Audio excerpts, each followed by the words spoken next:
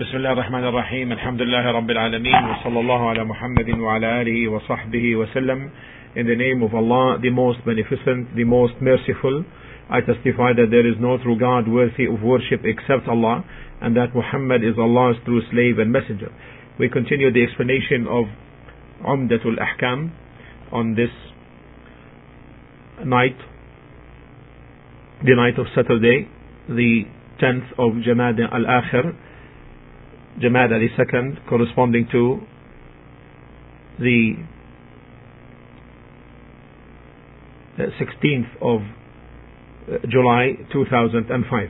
And this is a total a new chapter under the heading of purification, under the heading of Tahara, purification. And it is entitled Babu Dukhul al-Khala wal-Istitaba, chapter on the entrance, the etiquettes of entrance to the Khala, meaning the place where the person goes to respond for the call of nature, and the sanitation and the purification related to that. First of all, the meaning of Khala. Al-Khala means Al-Makan al-Khali, the empty place or empty space. And what is intended here is the place prepared to respond to the call of nature from urine or defecation.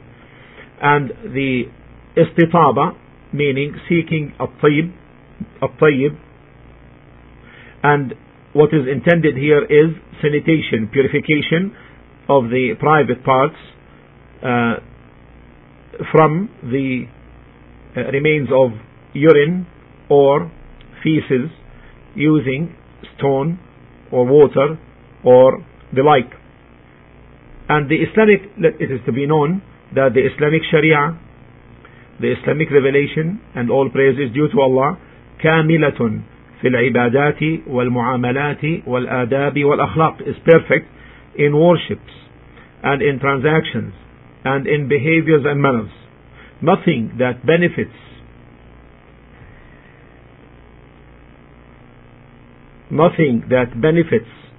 people except that the Sharia makes it clear and makes it also attractive, and nothing that harms them except that also the Sharia makes it clear and warns against it.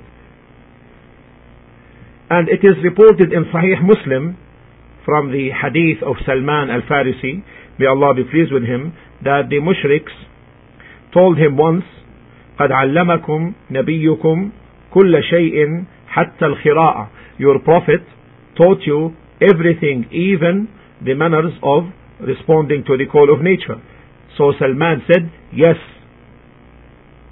He taught us not to face the Qibla towards Mecca while defecating or urinating, or that we use the right hand to clean the place, or that we use less than 3 stones, or that we use dung or bones. Nothing from this he permitted, alayhi salatu wassalam. So this tells how the Sharia takes care of everything which is beneficial to man, beneficial in the sense that if it brings benefit, and beneficial in the sense that it wards harm. So now to the first hadith under the title of responding to the call of nature, and this in accordance with the series of the narrations, this takes number 11. And the hadith is as follows: عن أنس بن مالك رضي الله عنه أن النبي صلى الله عليه وسلم كان إذا دخل الخلاء قال اللهم إني أعوذ بك من الخبث والخبائث. Anas bin Malik narrated, may Allah be pleased with him, narrated that the Prophet alayhi salatu wasalam, whenever he went to answer the call of nature, entering this place prepared for that, except that he would say, Allahumma inni أعوذ بك من الخبث والخبائث. Oh Allah, I seek refuge with you from al-khubuth. Al-khubuth, as it's pronounced now by me, al-khubuth with the ba, with the letter ba taking a dhamma, as you can hear me, al-khubuth. This means the male shayateen of jinn. And al-khaba'ith refers to the female of them. And this hadith came in another narration reading al-khubth with sukoon, no movement on the letter ba. So al-khubth wal-khaba'ith.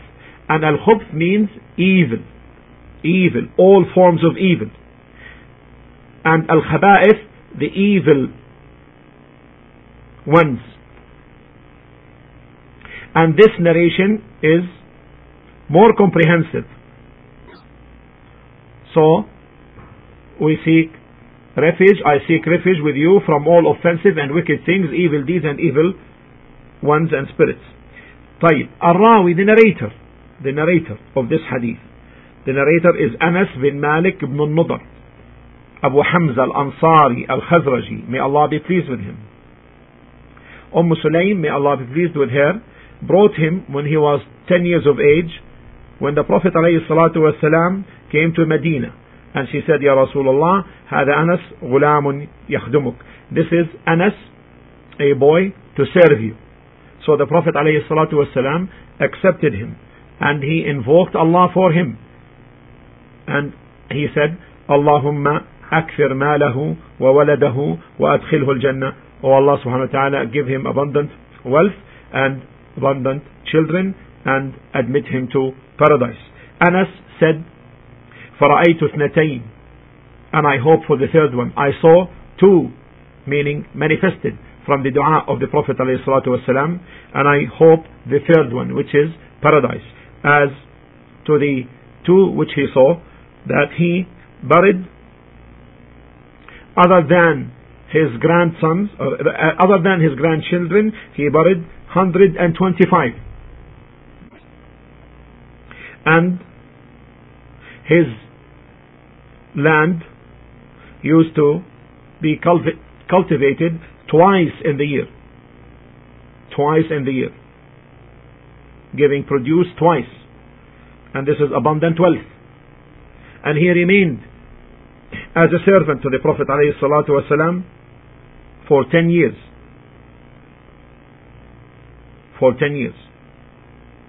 Until the Prophet ﷺ died. And he stayed after the death of the Prophet ﷺ in Medina. Then afterwards he moved to Basra in Iraq, and he died there in Basra the year 93 after Hijrah. Second, what is the subject of this hadith? موضوع الحديث. The subject is what is to be said upon or before entrance into the al-khala, into the toilet, the bathroom, the open door where people may do or respond to the call of nature. So, if the person intends to enter this place and approaches it, the place prepared for responding to the call of nature, which is called al-khala. We should know now the name. We should know this word rather, this term, al-khala, what it means now. Then he should say, Allahumma, meaning, Ya Allah, I seek refuge in you, and this is an invocation, meaning protect me, save me from al-khubuth. Al-khubuth, as you hear me pronouncing it, al-khubuth are dhukran al-shayateen, the male of shayateen, and the khaba'ith, the plural of khabitha, and they are the female of shayateen. So he sought refuge from the male and female of shayateen. And it is said also, Allahumma inna a'udhu bika min al-khubthi, making no movement on the letter ba, al-khubth, and this means evil. وَالْخَبَائِثِ, the evil ones. So as if he sought refuge from the evil and its people and the evildoers. The overall explanation of this hadith. The overall explanation of this hadith. The places prepared to respond for the call of nature are evil ones because they house the shayateen, or the shayateen are present in them. Because the shayateen are evil, and therefore they like evil places. As Allah subhanahu wa ta'ala stated in Surah An-Nur, chapter 24, verse 26, وَالْخَبِيثُونَ لِلْخَبِيثَاتِ وَالْخَبِيثُونَ لِلْخَبِيثَاتِ. Bad statements are for bad people, or bad women for bad men, and bad people for bad statements, or bad men for bad women. Good statements are for good people, or good women for good men, and good people for good statements, or good men for good women. So therefore it is fitting that the person seeks Allah subhanahu wa ta'ala when he intends to enter these places, because these places are places for the existence or a presence of the shayateen, male and female, or the presence of evil and the evil things. And here Anas bin Malik, may Allah be pleased with him, relates from the Prophet alayhi salatu wasalam that whenever he intended to enter these places, except that he would resort to Allah in dua, Allahumma inni a'udhu bika min al-khubthi wal-khaba'ith, or min al-khubuthi wal-khaba'ith. O Allah, I seek refuge in you from al-khubuth and al-khaba'ith. The benefits of this hadith. The benefits of this hadith. The comprehensibility of Sharia covering all etiquettes that are beneficial. The comprehensibility of Sharia covering all etiquettes that are beneficial. Second, the allowability or permissibility to make the dua upon or when one intends to enter these places by saying this dua of the Prophet alayhi salatu wassalam, Allahumma inni a'udhu bika min al-khubuthi or al-khubthi wal-khaba'ith. It is not sufficient to say this in one's heart. It is not sufficient for this to be said in one's heart. Rather, it is to be uttered. And this is to be uttered when the person is about to enter the bathroom, meaning before he actually enters the toilet or the bathroom. But if he is in an open place, then he says the dua with the last step before he or she intends to sit. If he is in the open space, then he would say the dua with the last step if he or she intends to sit. The third benefit, that all mankind, all creation are in need of Allah in order to ward off harm from that which may harm them. The next benefit, the shayateen can have their works on the children of Adam. The shayateen can have their works on the children of Adam, either influencing the bodies physically or mentally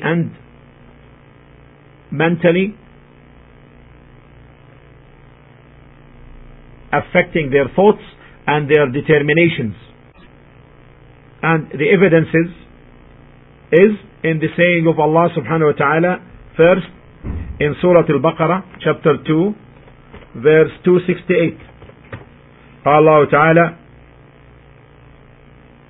الشيطان يعدكم الفقر ويأمركم بالفحشاء. Shaitan threatens you with poverty and orders you to commit fahsha, all forms of sins, including illegal sexual intercourse. The second evidence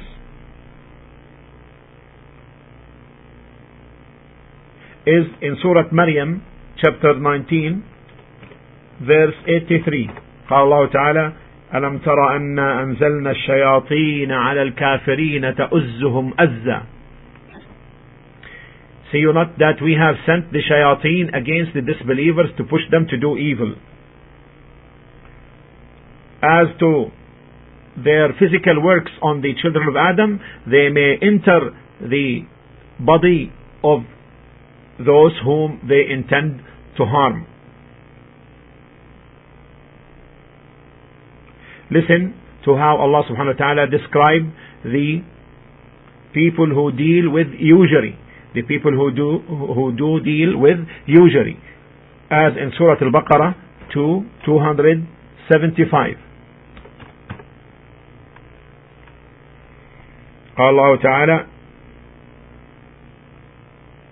الذين يأكلون الربا لا يقومون إلا كما يقوم الذي يتخبطه الشيطان من المس. Those who eat riba, deal with usury, will not stand on the day of resurrection except like the standing of a person beaten by shaitan, leading him to insanity. And there is a story which Imam Ibn al-Qayyim rahimahullah told about his Shaykh al-Islam Ibn Taymiyyah rahimahullah ta'ala. A man was overtaken by a female jinniya. She entered his body, and this man once came to Shaykh al-Islam Ibn Taymiyyah rahimahullah. So Shaykh al-Islam admonished her and told her to leave his body. قال لها أخرجي, leave his body.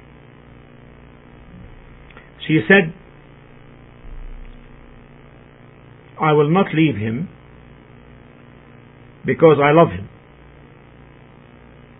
Shaykh al-Islam responded, but he does not love you. Then he told her, get out, leave him. She said, I will not get out because I would like to go with him for Hajj, take him to Hajj, to do the pilgrimage.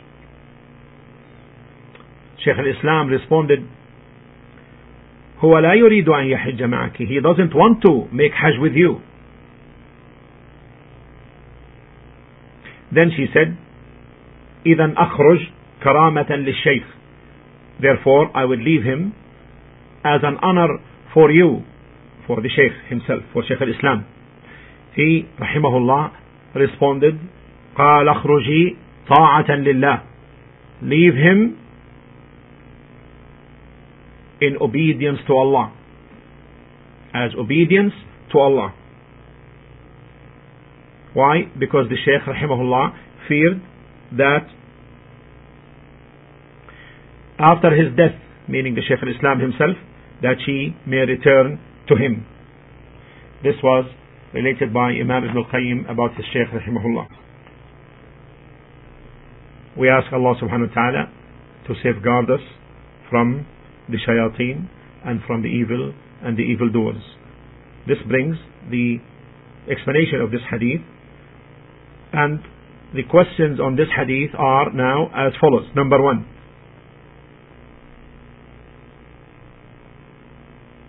who is Anas bin Malik? Who is Anas bin Malik? First question, who is Anas bin Malik? Second, what is the meaning of khubuth? What is the meaning of khubuth?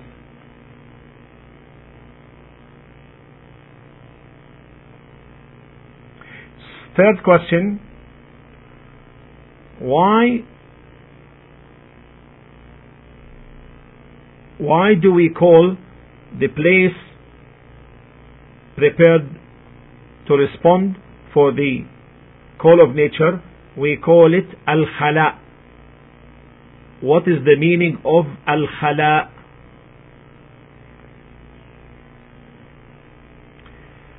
والحمد لله رب العالمين وصلى الله على محمد وعلى آله وصحبه وسلم.